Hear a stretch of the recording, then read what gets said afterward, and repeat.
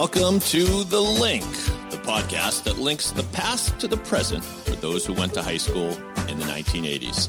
It is a perfect time to reflect and to take stock and to think about really fun parts of our past, but also some challenges. I get to see and hear all your amazing faces and a blast from the past, which is always super exciting, seeing who we were then, who we are now. We really didn't know what was going on in each other's lives very much. And so finding out the real scoop is incredibly rewarding. Yeah, we're back on The Link. I feel like a 1980s era disc jockey, or maybe VJ, perhaps. This is David Yaz. I'm the producer of the show at pod617.com. But more importantly, I introduce you to the cast and crew of The Link, your hosts, Farrah Pandith, Diana Donovan, and Meredith Zenner. Yes.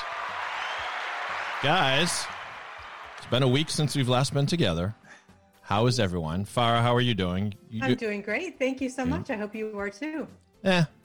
So, and Meredith, how are things on Planet Meredith?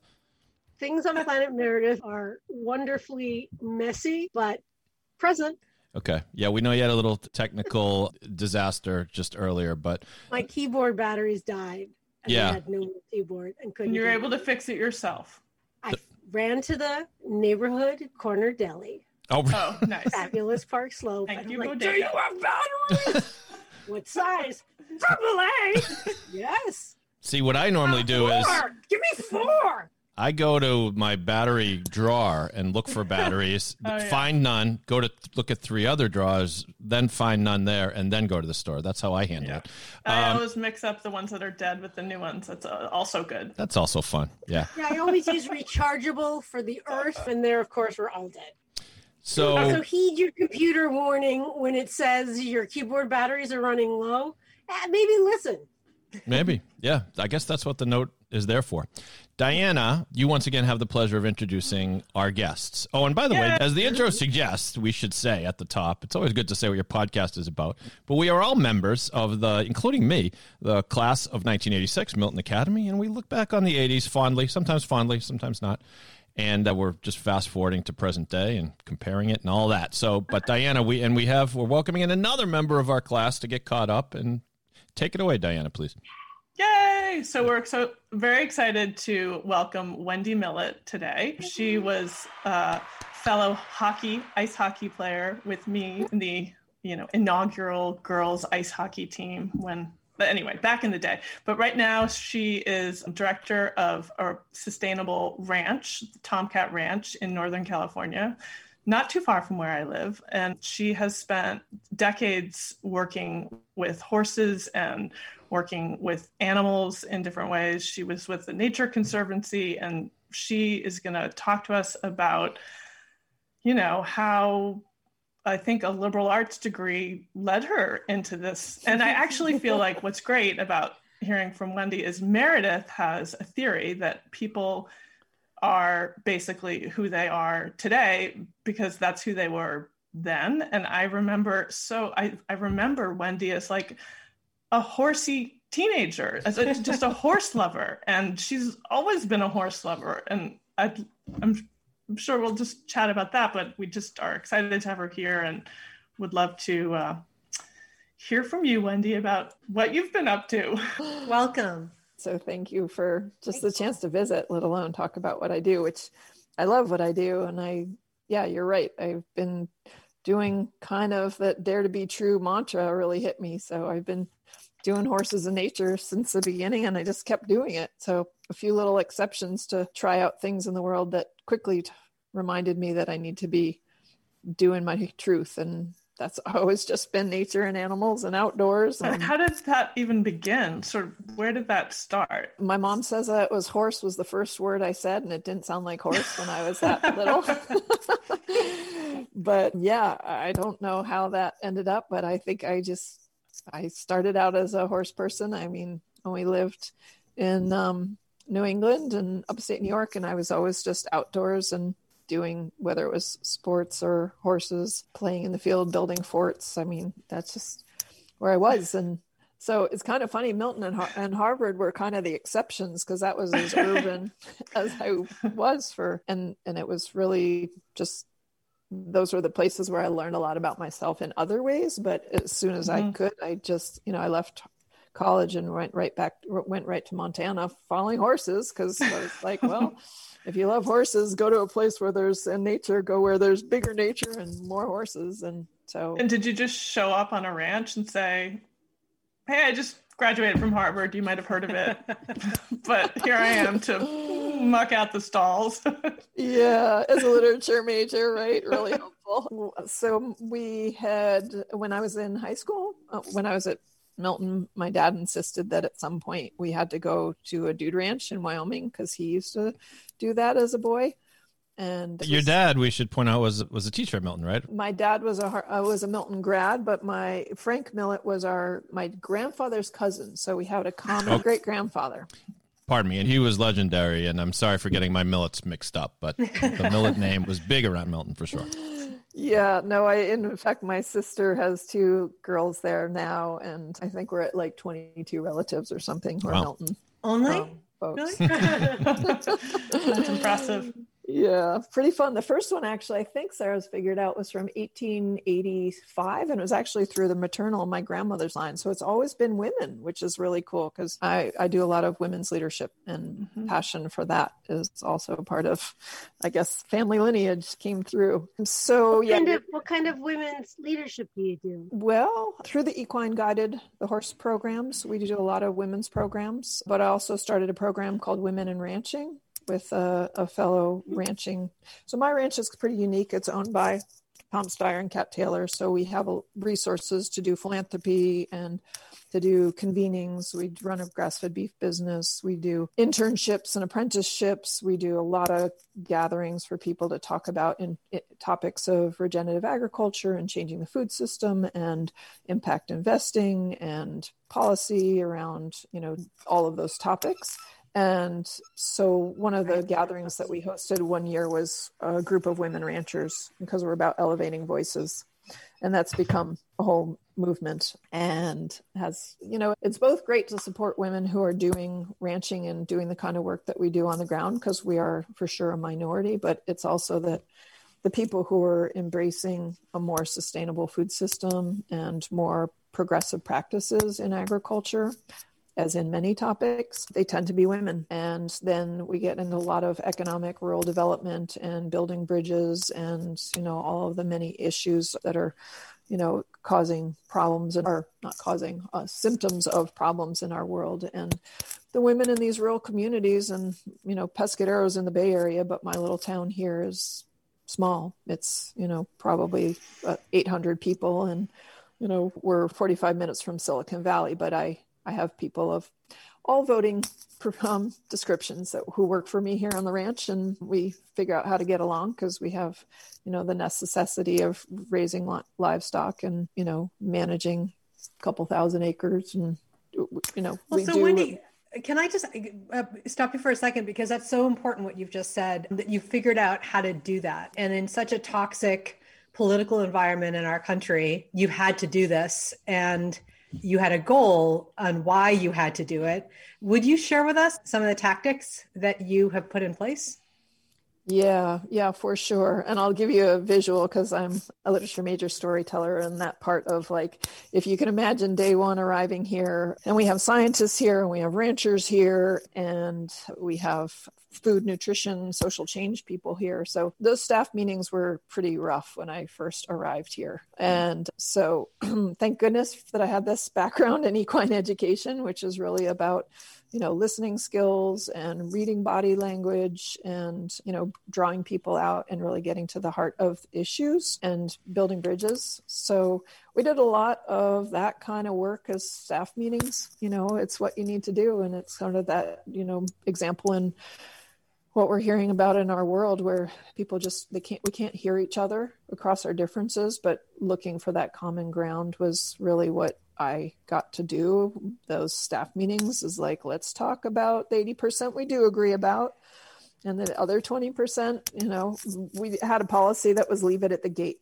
If you can't be nice to each other, you leave it at the gate. And so, I mean, I had to be that firm at that point. I've been here 8+ years now. So we've got a really positive workforce now. And we also know what topics we don't talk about because people are different. So, but listening to me is a huge part of it, and really listening with intention. And the horses teach us that, because the horses are incredibly good listeners. And I can talk about equine education, guided education forever, but the gist of it is they're just so good at reading our body language that if you tip your ear a little bit, that might mean that you're feeling slightly grumpy or hostile. And I mean, I read those things and I try to keep ahead of them, in facilitating a group, because, you just, once things escalate, people get into an emotional space where they don't really collaborate well. So. How many of us on the podcast today so far are grumpy or irritated or anything? Have you noticed yet? Because maybe don't tell us either. So Wendy, there are parts of our government that spend a lot of time learning behavior so that we can understand foreign adversaries and domestic adversaries. But it's fascinating for you to put it in that perspective, because I think what I've been hearing so much is that we're too broken to come back together, and it is too hard, whatever the heck that means. It's too hard. I hear that over and over again. So the lessons, the tactics that you're talking about are straightforward, they're common sense, and every human can do that. We can learn as adults how to behave in that manner. So I really appreciate you sharing that with us. Well, now I understand why Farah wants to go out to Tomcat Ranch. The listeners don't know that I told Wendy that this is the moment. I'm going to be her apprentice or something. I need to learn from her. Well, it's amazing. And I was going to ask, Wendy, do you have any sort of formal therapeutic background, or is everything what you've learned from all of the things that inform the equine therapy, is that literally just from being with the horses and observing, and it's firsthand? What to say? It's firsthand in terms of understanding the body language. There's kind of two key pieces of the equine work. One is being able to read the horses really well, because the horses, I'm kind of a translator. The horse will respond to the human, and then I get to notice that and then say to you, Diana, hey, the horse just did this. What is that? Mm-hmm. And so then the second part of it is therapy or coaching. One business partner is a therapist, so I've learned a ton from her. One is an engineer, and he does a lot of more of our left brain business. But so I've learned a fair amount about therapy stuff along the way. I also went to a program called the School for Enlightenment and Healing, which sounds very California. It's very California. But the reason I chose that program, which now is called Surya, which means light in Sanskrit. And the reason I chose that program, I lived in LA at the time, and I had hurt my back, and poor hockey and sports and horses and all those things. And I lucked out, and the massage therapist I went to said, I think you're going to really like this program. You should check it out. And we learned energy medicine, and we learned to read energy fields. And one of the teachers was also a therapist and was a PhD master's in physics, and studied in India for 20 years. So a lot of different disciplines that came in around just different ways of looking at the world and unified field and physics, that kind of stuff. So that's a whole nother passion of mine, and I just read a ton and done a lot of workshops on the side. And I don't have a formal, I finished that program. It was a 3-year program. It wasn't about horses, but then it just instantly kind of fit all together to me. So is the energy work like Reiki, or what is it exactly? Yeah, I mean, Reiki's one of them. Yeah, there's a zillion of them out there, and energy is universal. So call it what you want, depending on who the practitioner is and what they want to call it. So yeah, but I can see changes of things, and that's how the horses see things too, right? I mean, it is body language, but it's it's a sense of things, an intuition about things. And so Wendy, sorry, Diana, go ahead, please. No, I was just curious if there was any sort of,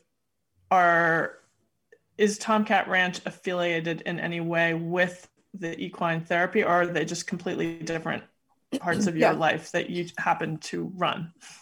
It's a good question. And we call it equine coaching because I'm not a therapist, even though Amy is, but the therapists are very particular. So I'll just clarify, and for good reason, because they're trained in it in a different skill set. But what happened is when I interviewed here at Tomcat, I was describing to my interview committee all the things that I could bring to the ranch. And one of the things is I've worked with horses for a long time, and I have this business called Gallup Ventures. And Kat, who is always excited and interested in everything, our owner, but who was also on my interview team, said, well, could you do it here? And I said, sure, if you want to hire me, I'll do it here. So it is one of the things. We have a program here called A Day at the Ranch, where we bring people to learn about, ranching and where your food system comes from and how our land management goes. But it often includes working with the horses if people want to do that. And so we'll do, groups, a couple day retreats if people want to come here and work on that. It has to be around the food system and the agricultural topics and land management topics we work on also, but it's a piece of what we get to offer. That's how it all fits together. And what would a typical day be for you? Oh, well, today the cows got moved through the main part of the ranch, so that was fun. We're moving them up to a lease. We've got about 115 head, and so that's just a highlight of a day. If I had a video for you, you would have loved it. They come off of the hills, and this lower ranch here where the main headquarters are is a lot of barns and buildings and some staff housing and all that. And they just kind of run the road right down through the middle of the ranch. And then they go to the corrals, and then they get loaded up onto trailers, and they'll move off to one of our lease properties. So, and sorry for the stupid question. What happens to the cows ultimately? Oh, the cows are part of they're for our grass-fed beef business. It's called Left Coast Grass-Fed. Okay. So, and the horses, I take it, you breed the horses for people buy your horses. They're for... No, we don't have a breeding program here. They're for two things. One is to move livestock, cattle around. Okay. So kind of. Didn't you see City Slickers, Dave? Yeah. So you employ the cowboys, or I don't know if you call them ranchers or what you call them, but no, I get it. You need the horses to get those little doggies getting along, right? Yeah, exactly. I mean, some days we just use the ATVs because modern cowgirls and cowboys, oftentimes we're moving them on ATVs, and sometimes we're just moving them on foot. And then one of the things that the apprentices and the interns will learn is how to ride horses and move cows with horses. And it's not just sort of City Slicker moving them, but much like the Gallup Ventures work is learning to read the livestock and their body language. We practice something called low stress stockmanship. So everything we do is very progressive and kind of animal friendly and nature friendly, and, trying to change the paradigm of agriculture and kind of upgrade the software, so to speak. So the interns apprentices, they'll learn how to ride, and they'll learn how to ground school with on horses. And so, yeah. Wendy, one of the things I was just struck by is how early in the sort of sustainability environment movement, if we want to call it that, you got on board way early compared to how our generation even thought about this stuff. And I know that you've seen a lot change in the years that you've been doing this, but are you hopeful? I mean, are you hopeful about what's happening to our world around environment and sustainability? Yeah, you're so right. I had to pull up a reference the other day. I was on the President's Council for Sustainable Development, which was President Clinton's effort in 92, 93, something like that. And, worked on a book called Land Use in America when I lived in DC back in the early 90s. So it has been a long time. And, then we called it sustainable. And what we started out here at the ranch calling it sustainable, actually. But when we looked at the history of what the land use practices had been here on the ranch, which included you could pay to dump your car in the creek. And, we're like, I don't know what we're sustaining. How far do we have to go back? And even conventional agriculture practices, unfortunately, are based on a very extractive mindset. And what the regenerative, and so why we chose to use the term regenerative is it sort of has that intention of restoring. And, lands that were farmed, even like the hills that I'm looking at now, lands that were farmed for 50 years, they don't have, we're into soil health. So if you want to nerd out with me on a microbiome of the soil, we could go on and on, but more biodiversity than all of the humans on the planet. I mean, this is cool stuff. We should nerd out on soil health, although I don't think anyone else on the call really knows about soil health. But it's part of the whole, the consciousness change. You cannot expect people to change behavior if they don't understand why they're changing behavior. And I think that's one of the things going back to, everything that we learned at Milton, how we learn history, how we understand things. It can't just be a moment that you're learning and it has no value. It has to be connected to something else. So see, I can be your apprentice. This is exactly why I'm pitching to you. You taking applications? I'm telling you seriously, I have no background in this, but I can learn. I'd be very happy. Quick study. You are signed up. Thank you. See, you guys have witnesses now. Yeah, the horse thing I can do, actually, shockingly, but not well. But I'm so impressed with what your own consciousness, I guess that's the only way I can say it, and what you did and why you did it. Do you see it? Do you see a shift in the staff that you have working with you now? Are they our generation? Are they younger? Who makes up your staff?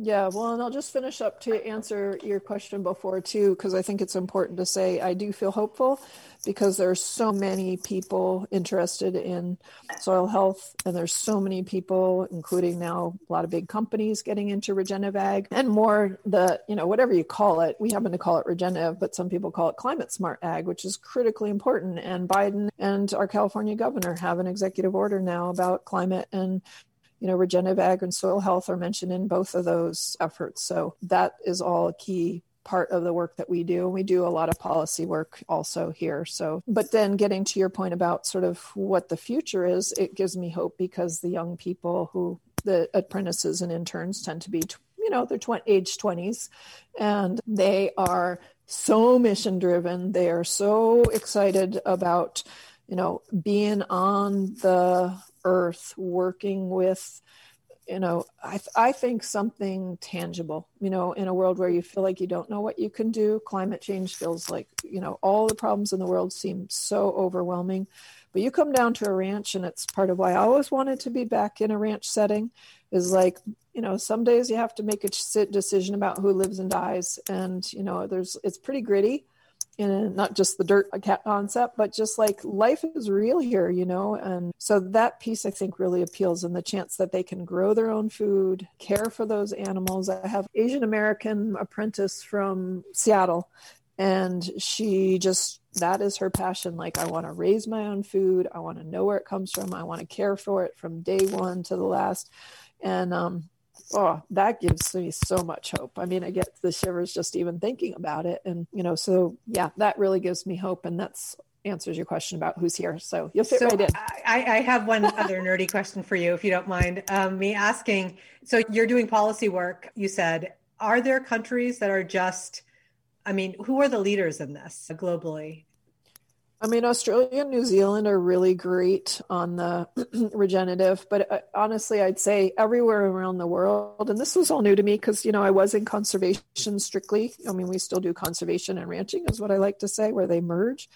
But where I was at the Nature Conservancy and Conservation Fund, I didn't know this space. And what I've found is, and thanks to our great education, I read a ton, and you can, follow these people all over the world, thanks to social media. And I've gotten to visit a lot of them at this point now, is there's just pockets of innovators. And this is true in any, space technology, healthcare, there's innovators, there's thought leaders, there's these, and they're all over the world. So that's the interesting thing. Because it is climate specific, where we are in the Mediterranean climate, which mirrors, some of what Australia has, then we get a lot of good lessons from there, because trying to apply what works in Iowa on agriculture, we don't get quite the same result. Hi, this is David Yaz, producer of the Link Podcast. If you're enjoying the show, we hope you consider supporting us with a contribution through Patreon. The Link is a labor of love for us, but there are production costs attached to creating a quality show. And you can help us by visiting patreon.com/thelinkpodcast. We have some cool ways of thanking you for your support, including t-shirts, mugs, and shout-outs on the show. You can do us a solid for as little as $5 a month, and we will continue to bring you great conversations that foster the bonds of our high school class and beyond. Once again, please visit patreon.com/thelinkpodcast. Now, back to the show.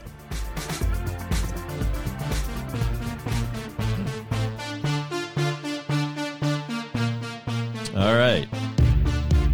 The sound of the phony eurythmics leads me to believe it is Time for the Do You Remember portion of the podcast, where I will play a few news clips to bring us back to those days from, I don't know, roughly 1982 to 1986 or so. And where shall we begin? Okay, we'll begin with a rather polarizing political figure who kind of dominated the 80s. All right, let's take a listen to this moment from a debate in 1984. You already are the oldest president in history, and some of your staff say you were tired after your most recent encounter with Mr. Mondale. I recall yet that President Kennedy had to go for days on end with very little sleep during the Cuba Missile Crisis. Is there any doubt in your mind that you would be able to function in such circumstances? Not at all, Mr. Truitt, and I want you to know that also I will not make age an issue of this campaign. I am not going to exploit for political purposes my opponent's youth and inexperience. So, pretty good line by Ronnie there. Of course, Ronald Reagan. Even Mondale, his opponent, was laughing. But the reason I played this clip is because he kind of dominated the world, the political scene, while we were in high school. And I think looking back on it, was pretty polarizing at a place like Milton, which had a lot of, now you guys correct me if I'm wrong, a lot of liberal thinkers, but also a lot of old school thinkers as well, like among the community of the school and the student body. What do you guys remember? Who would like to begin? It would be too easy to start with Farah. But that's where you should start. That's where you should start. Come on. She's already pleading the fifth. Shoot the fish in the barrel. Meredith, you kick us off. What do you remember about politics during high school? I don't remember anything about politics. You don't? I'll start then. Thank you. Okay, Diana, you go ahead. Well, it's funny. So I moved to Milton. We came from New York City, and what I remember, and we moved in 1980. It was after the Ford-Carter campaign, presidency. So New York was incredibly political, incredibly politically aware. And I remember even in sixth grade, there were lots of people engaged in talking about it. And I felt my experience at Milton, particularly in the earlier years, was that it was a place where you didn't talk about politics because it wasn't polite. It would be like talking about cancer or, it was just it was too much of a hot button issue. So honestly, I think my experience, until there were a couple of people I knew, maybe towards senior year, I remember, was it Mr. Keyes who taught poli-sci, or there was a group of politically active people. And it was I felt like they were allowed to talk about politics and they knew much more about politics. But the rest of us just had to, walk around and not fight with each other. That's how I remember it. I remember it would come up in we had separate morning assemblies, the boys and the girls, but there would be some brief moments of debate I remember it was a couple of faculty members, including Red Smith. I forget what his actual first name was, but you remember David Smith, who I had for English. You guys probably had him for something. And he had a particular way of talking, sort of like this. And I remember we actually had, I guess it was a quasi debate, a representative from the Reagan campaign was on hand. And I remember Mr. Smith saying to him, "How can we possibly trust a guy who casually mentioned that he's about to start the bombings against Russia in 5 minutes," which was one of Reagan's little gaffes. He was trying to make a joke. Anyway, but I remember this more that it was almost like the faculty seemed more liberal minded, but a lot of the students would stand up and give little almost campaign ads during the assembly for Reagan. So I don't know. Farah, what do you remember?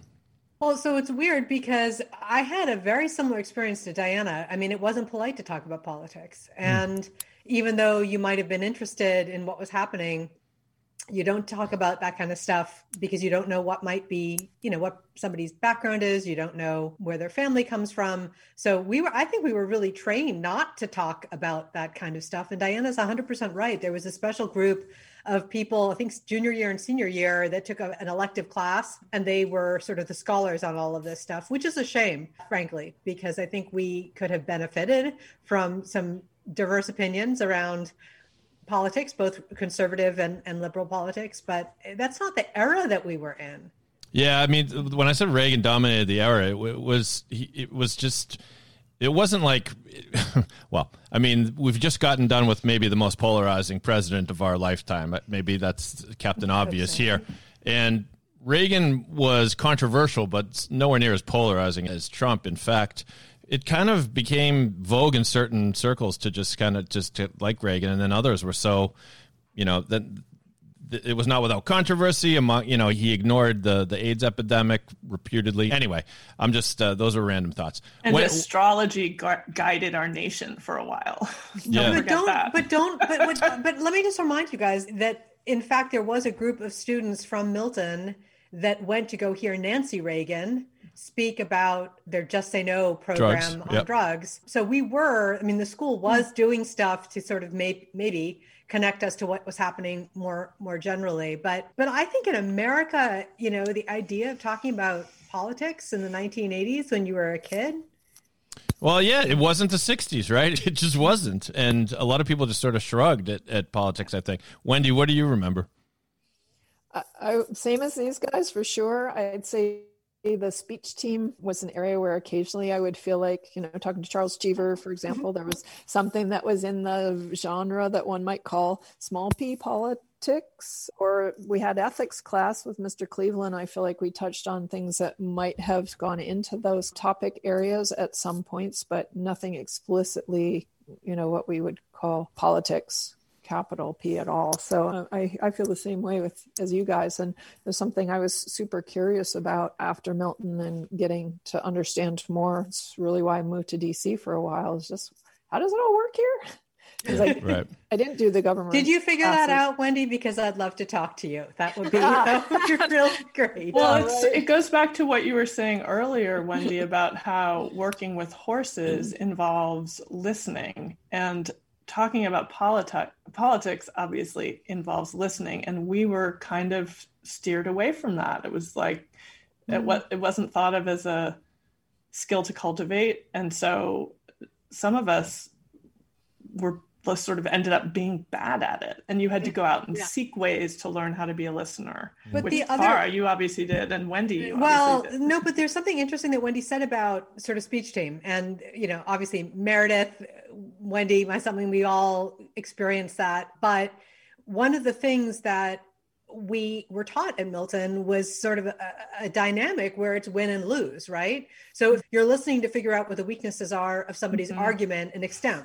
You're hearing what the adversary is saying to you about your policy on drugs, let's suppose, so that you can make the counter argument. That's a very different kind of listening skill. And it's a very different kind of understanding of how you can add value. But I think that this idea, and I actually feel very strongly that what Wendy was saying about sort of it's the ecosystem of listening, that you don't have to feel rage when somebody says something that you don't like. You have to understand where they're coming from. You may not agree with what they're saying, but understand the cues, understand the context, and learn how to live within it, and to not necessarily agree, but to learn how to be respectful. And so we did not, in classes, we were respectful to each other because we had to be, but they weren't necessarily about listening skills for political arguments. All right, next item, we move to the world of music. And who remembers this? Yeah, this one. Oh, cool. There comes a time when we heed a certain call, when the world must come together as one. There are people dying. Oh, when it's time to lend a hand to life. I forgot Paul Simon was in there. Greatest gift of all. We can't go on. All right, well, I just wanted you to have a taste of it. I can kind of pull it down here. This is, of course, great song. It's a great song. It is, of course. What a great video, too. It really is. And, oh my God. Yeah, you're getting a who's who of 80s music here, right? Meredith, you were jamming a little to that. Oh, look. I was jamming a little. I also have a completely, related but unrelated. Ms. Michael. My mother. Yes? My mother came out of the bath and she goes, "Oh my goodness, I just thought of the most amazing song." It goes like this. I'll be your man. You'll be my woman. Together. I was like, Mom, that's weird. She thought she had invented it anew? Strange. She's like, it just came so naturally to me. Oh. Here's the melody. Right. Yeah, Mom, have you listened to the radio? Oh, cute. Well, but this was the advent of this era, and this was not the first. The British band known as Band-Aid put together... Bob Geldof. What's that? Bob Geldof. Yeah, Bob Geldof from the Boomtown Rats and others put together Band-Aid and in support of that was this all for starving children in Africa, or was for Band-Aid something else? I guess and it was. We did so much. We've done so well since then. We really have. It's really revolutionized the way we've thought about poverty. Are you being sarcastic? Yeah. Yes. Oh, you are. Okay. All right. Well, not everybody knows that. So you're the expert. The continent of Africa is, in the years since Milton, has been neglected by policymakers around the world. Let's just make that statement. It's tragic, actually. On one hand, there was so much hope with this video, and they did raise money for it. What I think is interesting is that Bruce, the boss, was central in that video, and all these years later, 35 years later or so, he's now making commercials for the Super Bowl to remind us that we're all Americans. I mean, it is remarkable. Well, he probably did the inauguration gig for free, though, right? That might have been for the good of the country. But I'm sure he took a paycheck from Jeep, which was very strange. So what else? Diana, do you remember this business? Yeah, I remember this song reminds me of a time when I felt sort of hopeful. Like, it's so incredible that all of these different musicians who have careers to promote, and they're all really different, and they're not friends, and they don't like each other, and they're coming together in this sort of glee clubby way, which is like this very, Dylan. Yeah, there's Dylan. Yeah. I just thought, I thought it was incredible and amazing. And of course I bought the little 45 or whatever. And, But both of my brothers bought their own copy of the record because they said it was for charity. So they each wanted to have. So you can get the sweatshirt. That's why. Yes. Oh, okay, and you can get the sweatshirt too. Yes. I was pretending to be Cyndi Lauper. Wow. You do have a little Cyndi Lauper in you, Meredith, and I mean that in a nice way. And what the hell was Dan Aykroyd doing there in the back? Wendy, any We Are the World's memories from you before we move on? No, but just watching it right now, it's just anytime you could get a group of people together in common cause, I just get the chills. It's possible. It's just so beautiful to see. So I'm glad we're watching it. Thank you. Yeah, cultural, people. For sure. And, not just white people.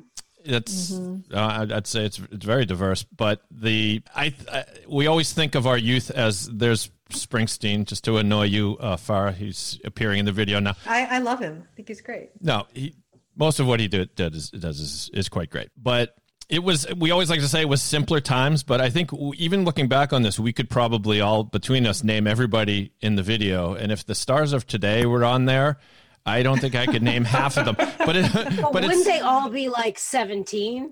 Well, maybe. Although some of the top recordings, when they used to go on the road and actually perform concerts before this year, a lot of them are people like Bruce Springsteen and Lionel Richie, and a lot of these guys are actually still doing it. But I guess what I'm referring to is fame has become different, and the music industry has become much different, and so you'd probably have like TikTok stars in there that I've absolutely never heard of before, and then, mixed with hip hop and there's a lot of music for old people out there touring, or at least there was last year. We went to see Van Morrison. We saw Lyle Lovett. We've seen. See, there you go. A lot of comeback tours too. All right. We'll do one more. And I hate to end on a down note, but I think you'll know why I bring this up. This is a celebrity who passed in the 80s. And why it was significant, you'll find out right now. Good evening. I'm Roger Grimsby. Here now the news. Actor Rock Hudson dead. His year-long battle with AIDS at an end. He was 59.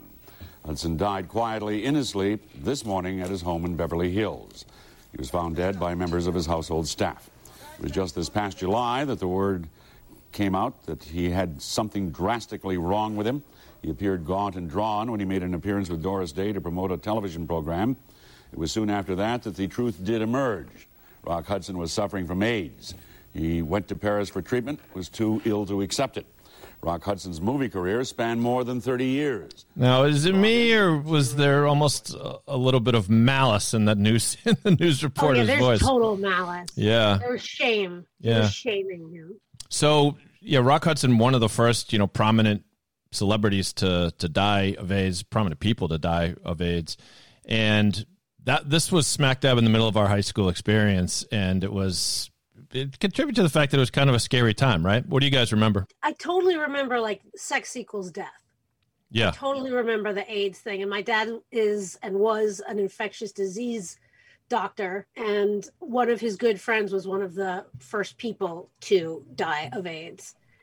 And as I got older, especially college and after college, I lost a bunch of friends from it. And I remember, it was just awful. How about, let's see, Diana, would you like to go next? Sure. What I remember, I moved to San Francisco in 1990. So what I know about AIDS has far more to do with what the 90s were like living here. And it was really in your face. And there were a lot of people I knew who worked in healthcare. And, I had a really good friend who was part of the people who created the AIDS quilt. So my experience with AIDS was completely different here than it was back then. Because at Milton, I don't remember, it was very shameful. It wasn't really talked about. And it was sort of the gay disease. Yeah. Oh, and nobody wanted to touch those people and nobody wanted to treat them. And I just remember it was a completely taboo topic, and it was sort of like sex equals death, but it was like, I think we didn't talk about it in a compassionate way. And I didn't see compassion. I didn't see compassion for AIDS until I moved to San Francisco. And it was a completely different situation here. There was enormous support from the community, and it was very different. Well, do you remember what the name of the disease was prior to them renaming it AIDS? Anyone? It was GRID, and it was gay-related infectious disease. I think that's what it was. And I forgot about that. Yeah, and so finally, some scientists, proposed that this is really unfair and inaccurate. But you guys are right. It was seen as a gay plague. It was openly called that. As I mentioned before, a lot of people thought Reagan really could have done a lot to stem the tide of AIDS, and he just kind of ignored it as this kind of fringe thing. And we've talked about it on prior podcasts, but it just wasn't, people were not out as gay people in our high school. And we now know that there are several wonderful and brilliant people who happen to be gay, who we went to high school with, but it was not a culture you could be open about that. And maybe this is part of that whole phenomenon. I don't know. Farah, what about you? What do you remember? Well, I think there are a couple of things. One is, let's just, in terms of conversation, yes, there was taboo, but there were words that we were not speaking in public. You couldn't say the word condom in public. You couldn't, when people talked about how to prevent the disease, try doing that without using the word condom and skirting around what safe sex meant. And all of that stuff was beginning while we were in high school to be able to talk about that. By the time we got to college, college campuses were trying to figure it out and make it okay. And it was just all a big mess.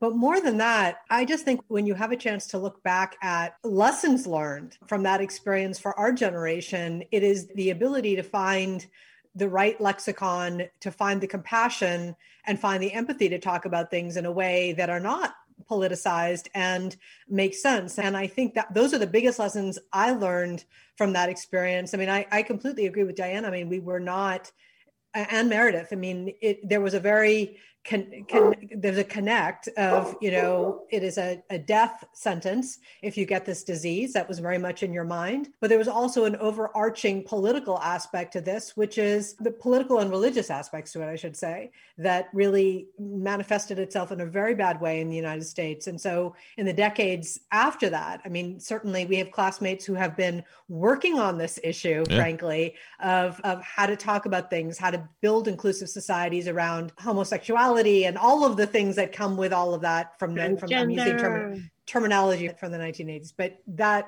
there's a much bigger thing to unpack here. By the way, quick TV note. Has anyone seen the documentary? It's called Lady and the Dale. It recently came out. I can't remember if it was Amazon Prime or Netflix, but It's the story of, and I shouldn't screw up the details, but it's one of the first sort of trans people to be a kind of titan of industry was a woman who spent most of her adult life as a man, and then at one point became a woman who was championing this new automobile. This took a lot longer than I thought it was going to describe. You can tell, Dave, clean this up later. But it's fascinating because she gets excoriated for being a fraud.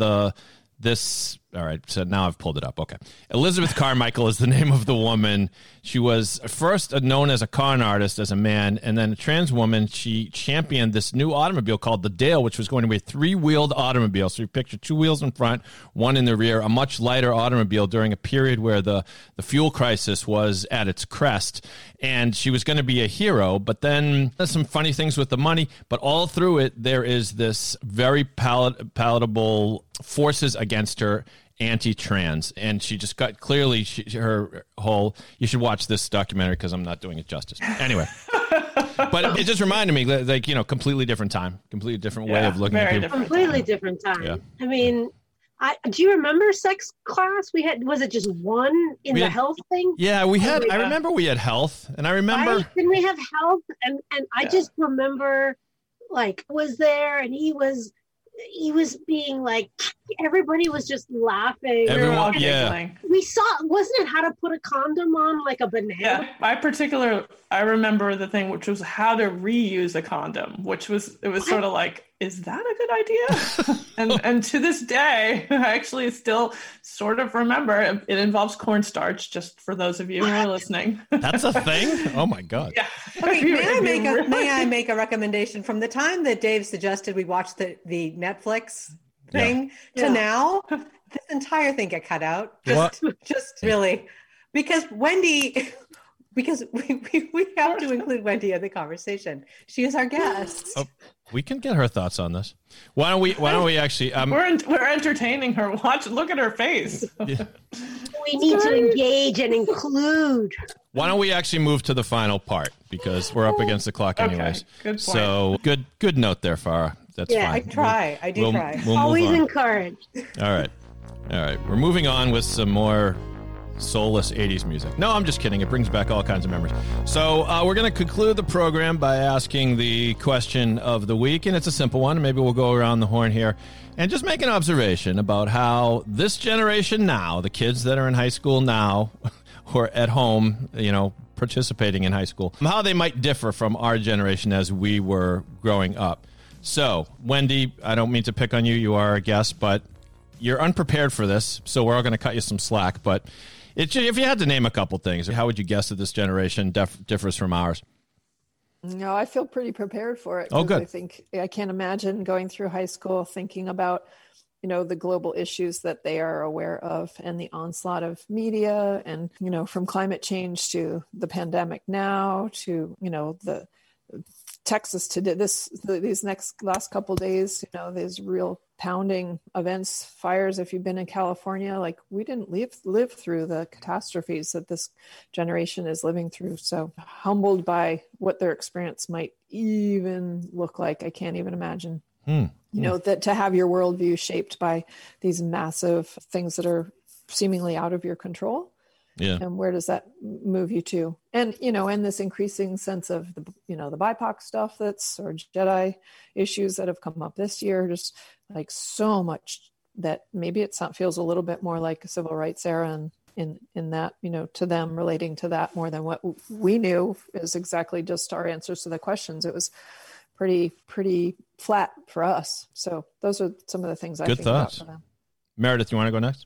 That was great. Yeah. I mean, first of all, I remember if somebody took a picture of somebody wearing shorts and, a week later had it developed, people would be like, oh, I can't believe it, or, duh. And now with social media and so much information on so many levels and all the pressure and, I felt I had enough pressure as a young girl just watching MTV, like, I'm supposed to look like that. And, just all of those things. And again, the kids today, just what Wendy was saying, like, so many epic tragedies and wars or separations and passions. But I also feel that kids are equally more encouraged, or I hope more encouraged, just back to what we may have been talking about with gender. I know so many kids now that are playing with gender, and, a lot of girls have short hair and a lot of guys have longer, in different ways, and their sexuality and more experimentation. I wonder how I would have been able to deal with today as a young kid, not being able to leave my house and being with my parents 24/7, how I would deal with that. I wonder if there's a lot of bonding going through. I don't know, but I do know that one teen has said, like, wow, if I live till 30, that'll be a true accomplishment. What? Yeah. That's grim. That's grim. Yeah. But you're right. I mean, I tell my son this whole year, I've been telling him, just remember that you're going to tell your grandchildren about this year, because I will too, because, I'm 50 plus. I've never seen a year like this before. Like, this really is unprecedented. Diana, your thoughts? Yeah, so I am coming from the perspective as a parent too. I have a 16-year-old daughter, and I feel like in many ways, kids are the same, but I think the world that they're kind of being educated into, if that's a thing. I feel like I wrote down a couple of notes. The words that characterize what we grew up with, I put down false optimism.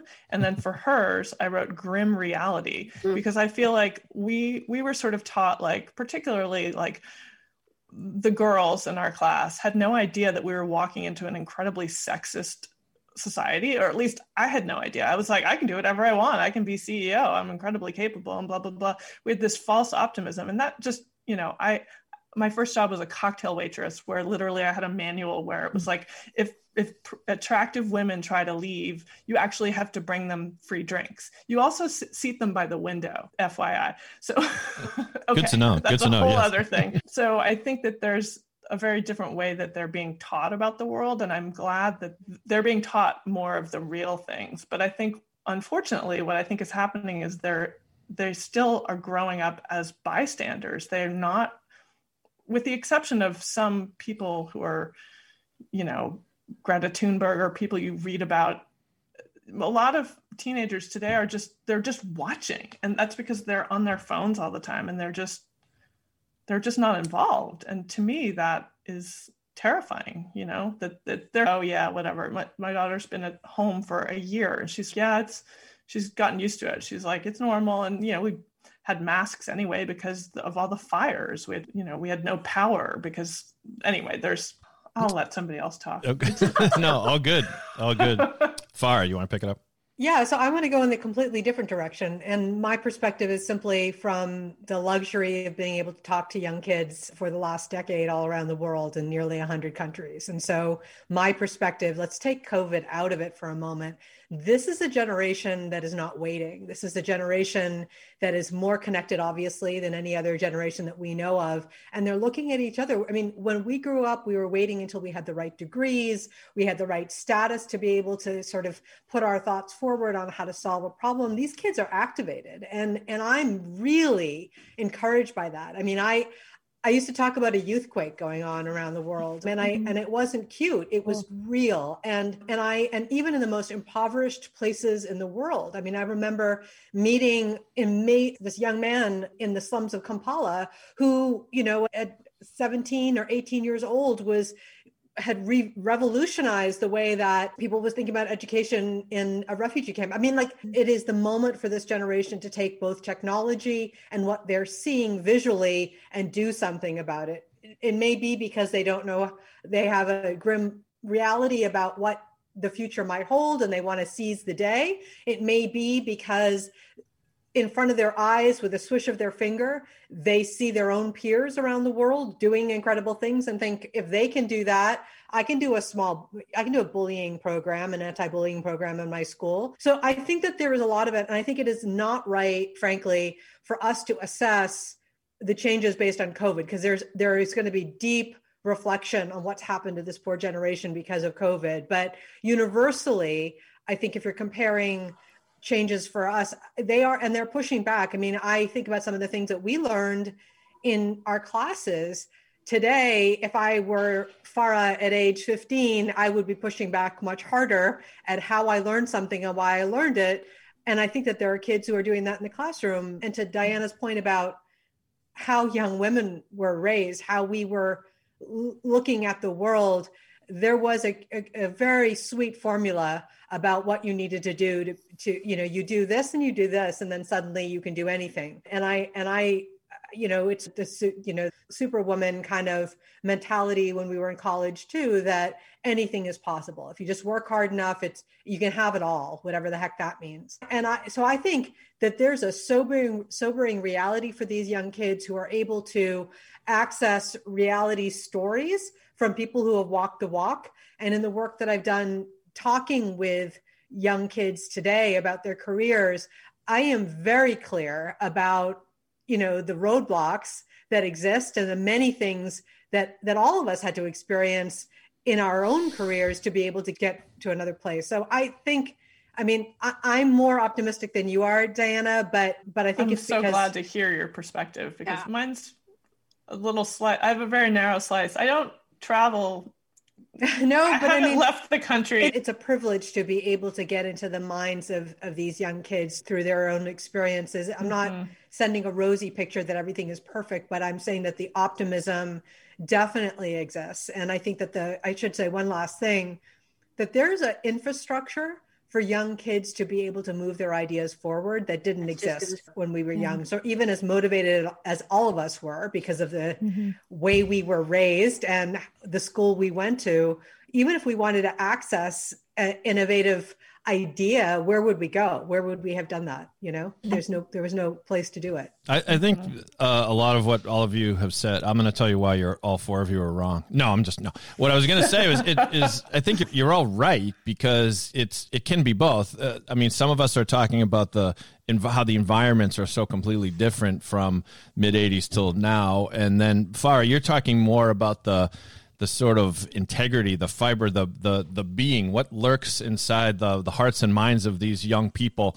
And I was going to try to close it up quickly. Nobody asked me, but with an optimistic note that it is a different time. Like my son went to the March for Our Lives, the March for Gun Control in Washington, and I just couldn't have been prouder. And I just thought when I was 15, 16, I probably was too busy playing Atari to think about going, worrying about gun control. But these kids, and so impressive that the kids that spoke that day in Washington.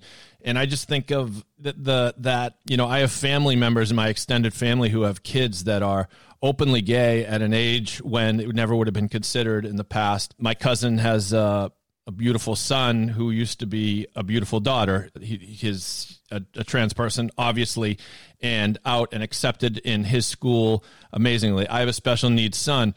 And, knock on wood, his experience all through school was one of people rooting for him and acceptance. And so, I just think there is, if it's possible, people are nicer, I think, this generation. And that's not a universal thing, I'm sure, but their eyes are open to things like that. There are going to be, kids in the class who have two moms or two dads or whatever, and it's no big deal. I mean, that's among that generation. I think we heard that a lot when the gay marriage debate came to a head a few years ago, that the young people, they were like, what's the big deal? So gay people want to get married. I have a friend of mine, she and her wife's daughter came home and was like, God, you guys are so boring. They're our age. And they're like, are you kidding? Do you know how much we had to fight just to, right. But now that's boring. But I just, if I could add just one quick thing, is also kids now are realizing that the history that has been told has been wrong, and to challenge things more and to hear people's voices, and just also the power of social media that, some kid in the middle of XYZ can post this thing of their professor saying these awful, racist, horrible things, and action is being taken with them, that things are not as much in a nutshell or in a corner or under a bushel. But I just feel like, I hope that there's hope. You said it. Meredith, should I cue up We Are the World again? Or what was your mom's version of the song? No. Well, we thank you for listening to The Link. We thank you to our awesome guest, Wendy Millet. Wendy, thank you. Thanks, Wendy. Do you have any kind of social media presence if people want to learn more about what you do on the ranch? TomcatRanch.org. Awesome. That's cat with a K, right? Cat with a K, yep. TomcatRanch.org. Or Facebook and on Instagram, of course. Awesome.